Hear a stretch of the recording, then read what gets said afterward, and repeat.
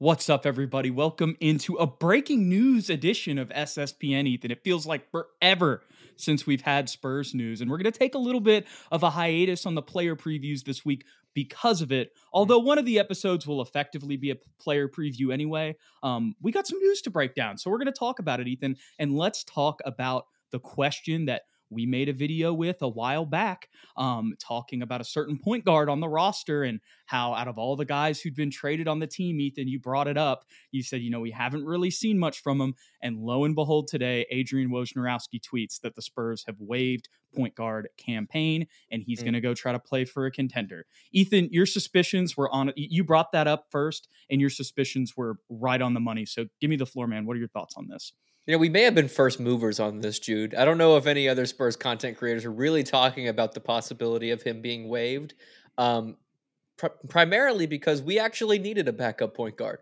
And in many ways, Cameron Payne fit the mold exactly what we were looking for. A veteran presence, a good locker room guy, someone that filled a need for us at that backup point guard spot.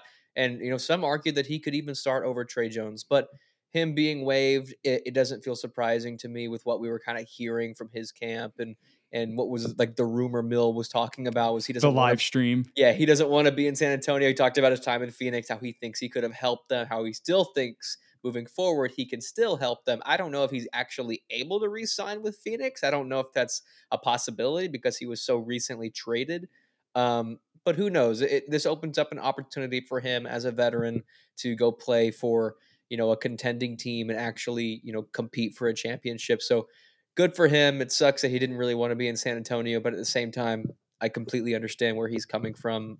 It's not exactly a great career move for him where he currently is. Maybe in like 2 years, it'd be perfect for him to be in this situation. But to right now, he feels like he can still contribute.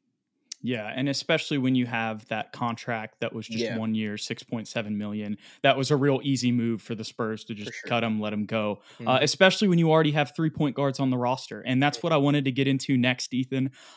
We had some other positional news that we're going to break down in a different video, so I won't spoil that.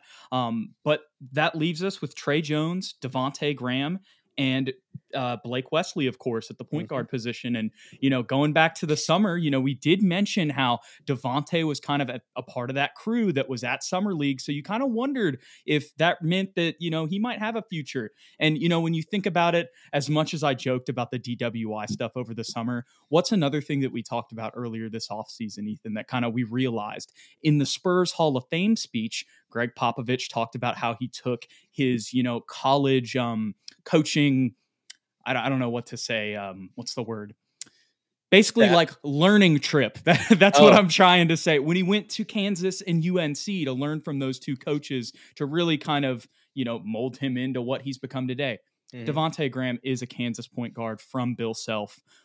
So as much as I joke about the DWI Devontae stuff, it makes sense that his personality and all of the tenets and just as how he carries himself, in the building as well. I'm sure is just very Spursian when you come from Kansas. So that was just something that popped in my mind. And it, when we talk about the off the court stuff with Cam, that probably was one of the reasons why the decision happened today the way it did.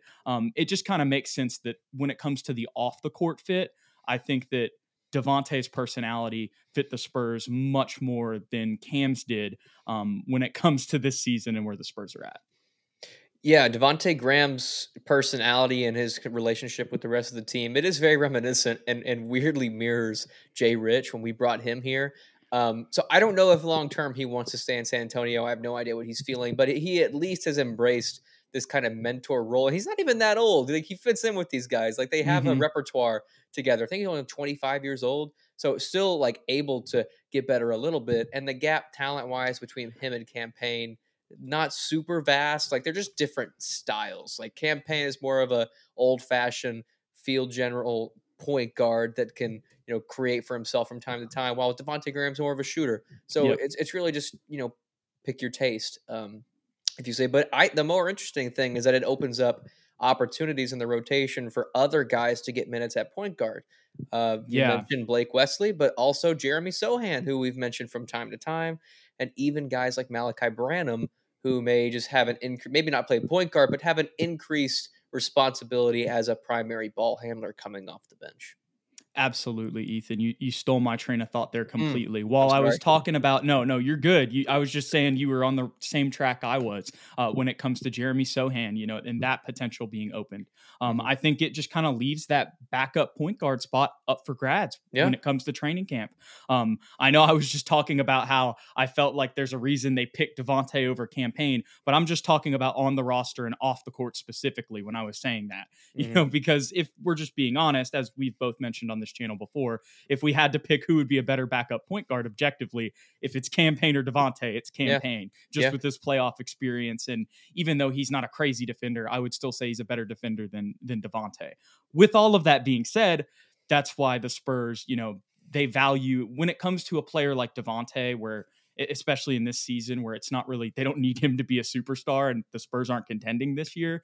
Like they're going to value that over, God bless Campaign, but a dude who's going on Instagram looking a little, maybe under some substances, and you're free to do whatever you want. I'm not hating on it. I'm just saying for the Spurs, you know what I mean? It's gonna, despite the DWI from Devontae, he's still not going on Instagram and doing that. It just, if you're a Spurs fan, I could sit here and talk about this ad nauseum, but you understand, how that would not really fly under Pop. And how much the Spurs value that off the court stuff. But more importantly, there's a competition for that backup point guard role for Blake Wesley. If he wants to take a jump, maybe they figure it's best that, that could be Jeremy Sohan, or like you said, Malachi as well showed off his combo guard skills really the past 2 seasons, even when he was at Ohio State as well. It's just really open for opportunity. And when you think about all the other guys we brought on the roster, Ethan, I really feel like that bench is up for grabs, Ben. There's going to be so much competition, and this only adds more to it. Yeah, it's extremely exciting going into the training camps. The biggest question moving on from here, Jude, 2 guys have to be cut now or traded, depending on which way direction we want to go, at least off the active roster. So will it be Devontae Graham? Will it be Reggie Bullock, Chetty Osman, even guys like Doug McDermott, who are kind of up there in age? Maybe he's questionable, depending on how the competition in there at that wing spot works out. Definitely interesting conversation that we're going to be having here the next couple of weeks. Definitely. But I will say Campaign being cut, even though that is somebody who we potentially suspected, it answers that question for us going into training camp. So there's one less question there, but it's definitely going to be a fierce competition for sure. I forgot. We're probably only cutting one of those guys I mentioned because I feel like it's pretty safe bet that Mr. Kem Birch will not be on the roster. If Kem makes the team, I mean, who knows? Maybe he will. Maybe they've seen something, Jude, that we just haven't, and they're not talking about it, but I doubt it. I mean, the guy barely showed up. I hope Kem Birch makes the team and we still never see him. Just so, and they just don't mention him, but like he's on the roster. And like we cut Shetty and he's just forever on the team, but like we act like he doesn't. No, I don't actually hope that happens, but that would be hilarious. If he stays on the team, I hope they just don't mention him because that would be really funny. It would be. But I think he's definitely going to be the one that's cut, which means it's probably going to be a competition there between Reggie Bullock, Chetty Osman, and Julian Champagnie. Oh, I like Champagnie. I want him to stay. Let's see how training camp goes. We gave him a 4-year contract. Yeah, he's staying. He's staying. I think it's going to be Shetty. As much as Shetty actually feels like a dude I've watched from afar that I'm like, this guy could be a great Spurs role player just because he's from Europe, plays good defense, versatile, can shoot, right? Yeah. But I think if you have to weigh him and Reggie, I think I got to pick Reg. I just do. But maybe not. I'm going to trust the Spurs on that one. But I think they gave Champagnie that 4-year contract for a reason, and he's coming off his rookie season. They're going to cut one of those 2 instead of cutting him. Yeah, this is honestly a rare moment in the NBA where training camp will actually really matter for these guys because there's not like a clear-cut decision here for anybody. Yeah, and it's also going to matter for the future of the team moving forward and how we build around Wemby because they're going to find some stuff that they like and they don't like. And obviously that's going to happen in the regular season as well. But the framework, is going to be built in training camp for, the future of this team under Victor. Yes, sir. Campaign, You will be missed. He is going to be in the conversation with our boy Al-Farouq Aminu. No, he is a legend with Chandler Hutchinson. I forgot about Chandler. You know, one of those who was with us but was never with us in a sense. Yes. Rest in peace. You know what's weird? I just signed him in a 2K rebuild the other day. Is he like? It was one of those I was telling you about with the eras where I went back in time and moved forward. And I was like, oh, so you made him good, or was he? No, was he like? He just got a little better than in reality. Yeah, he developed into like a nice 3-and-D guy.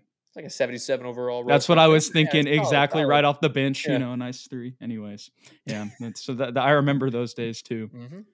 Don't forget to hit that like and subscribe button below if you enjoyed the content. And don't forget to give us a follow on Twitter as well, at SSPN on YT, at Jude McLaren, and at Ethan_Quintero to stay updated with the show.